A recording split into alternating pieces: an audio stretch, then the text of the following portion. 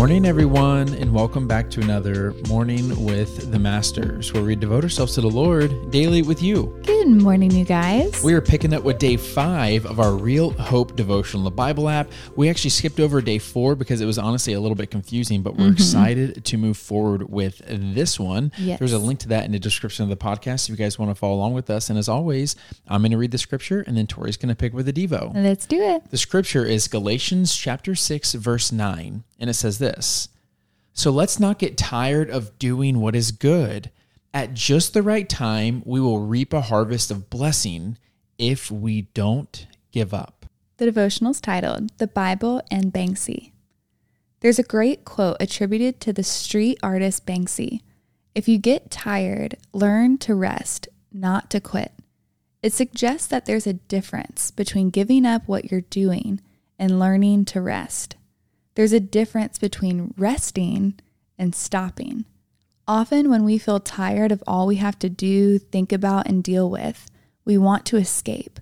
We want to hide in a hole and not have to deal with it. But if Banksy is to be believed, that's not the key to rest. The Bible agrees.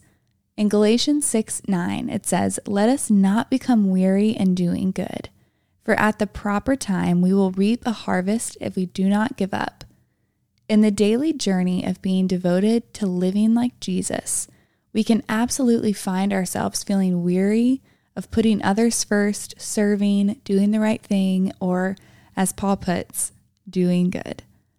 But he encourages us not to become weary in doing good because there's a harvest to come from it. There's a purpose to the obedience and honor we show God every day.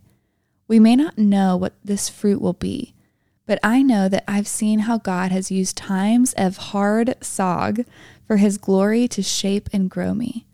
I'm sure you can think of times when you've seen God work through your obedience and efforts to do good.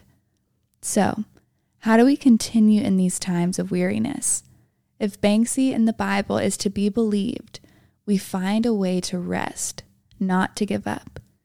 Instead, we go to the one who invites us to give him our burdens and has already carried them all the way to the cross. Yeah, I think this is a great opportunity for Tori and I to talk to you guys about rhythms. That's something that we have been learning a lot from people that we admire in terms of getting rid of this all or nothing mindset where it's like, it's all work and then I'm going to crash, or I'm going to gorge myself on food, or I'm fasting, or I'm going to stay up all night studying, or I'm going to ignore all my studies because I'm just stressed out and overwhelmed with work. Yeah. I feel like we get into those habits of where it's almost like too much of a good thing is a bad thing, where we just take in too much. It's like drinking from a fire hose, where if you've ever seen someone try to do that, it doesn't work. You can't you can't take any of that water.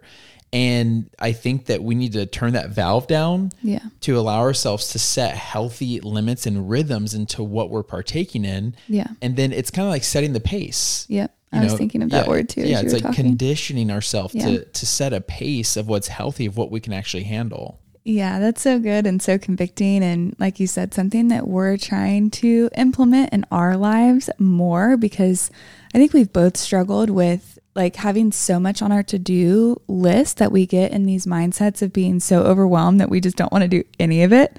And we can you just want to quit. You want to just take everything off your plate because it all feels too much. But taking a note from Jesus's book when things are happening, when so much is going on, making sure that you have scheduled in rhythms of rest in your life. I was listening to this motivational speech the other day, or someone was telling me about it, where we think when we get in these mindsets that we need to take days off, weeks off, hours off, etc. And sometimes all we need is a couple minutes to recharge our mind, to walk away from the thing that's overwhelming us, to get outside, to breathe fresh air, to reframe our thoughts. And then we can go back into the task with new eyes. And so I encourage you, whether you're in school, whether you're a stay-at-home mom, it doesn't matter what you're doing, when you start feeling that feeling of overwhelm where you're just feeling defeated and you want to quit, give yourself the grace to step away, to go somewhere private and rest in what he did. Remember that you work for him, that we want to do things with excellence, but we want to do them from a place of rest and not from a place of striving. Yeah, that's really good. And I feel like it does two things for us. The first of which is, we actually operate better when we're rested. I don't know if anyone's ever pulled an all-nighter, but you don't tend to operate the best that next day. Totally. But whenever we are well rested, we actually give our best selves. And so I think that we tend to minimize that, to see that, oh, wow, if I do take a Sabbath, or if I do truly rest throughout the day and take some time off, I'm actually going to be better at what it is I'm trying to do. Yeah. And then number two, it gives us time to remember our why. Yeah. It gives us time to remember there will be a reaping of a harvest after this, and to not give up, because it helps us remember that why. Yeah, totally. Are you ready for me to pray sign out? I am. Lord, thank you for this devotional.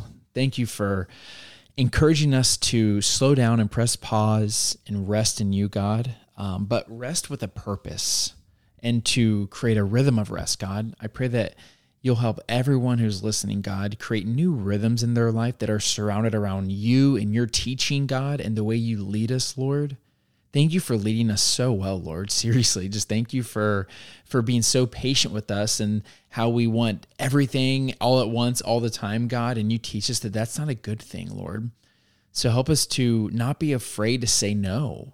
Help us to not be afraid to press pause, or to unplug, or to turn our phones off, or to cancel Hangout if we need to, God, to not only get away from things, but get closer to you, Lord. Thank you for that calling to spend more time with you, to remember our why, that there will be a harvest that will be reaped, Lord. We love you, and you pray in your son's name. Amen. Amen. Amen, God. Amen, God. Amen, y'all. Now's that perfect time to throw on the worship music, break out the journal, and continue pressing to the Lord. Yes, and y'all don't forget that you are God's masterpiece. And don't forget that we love you. We love you guys, and we'll be talking to you tomorrow. Tot ziens.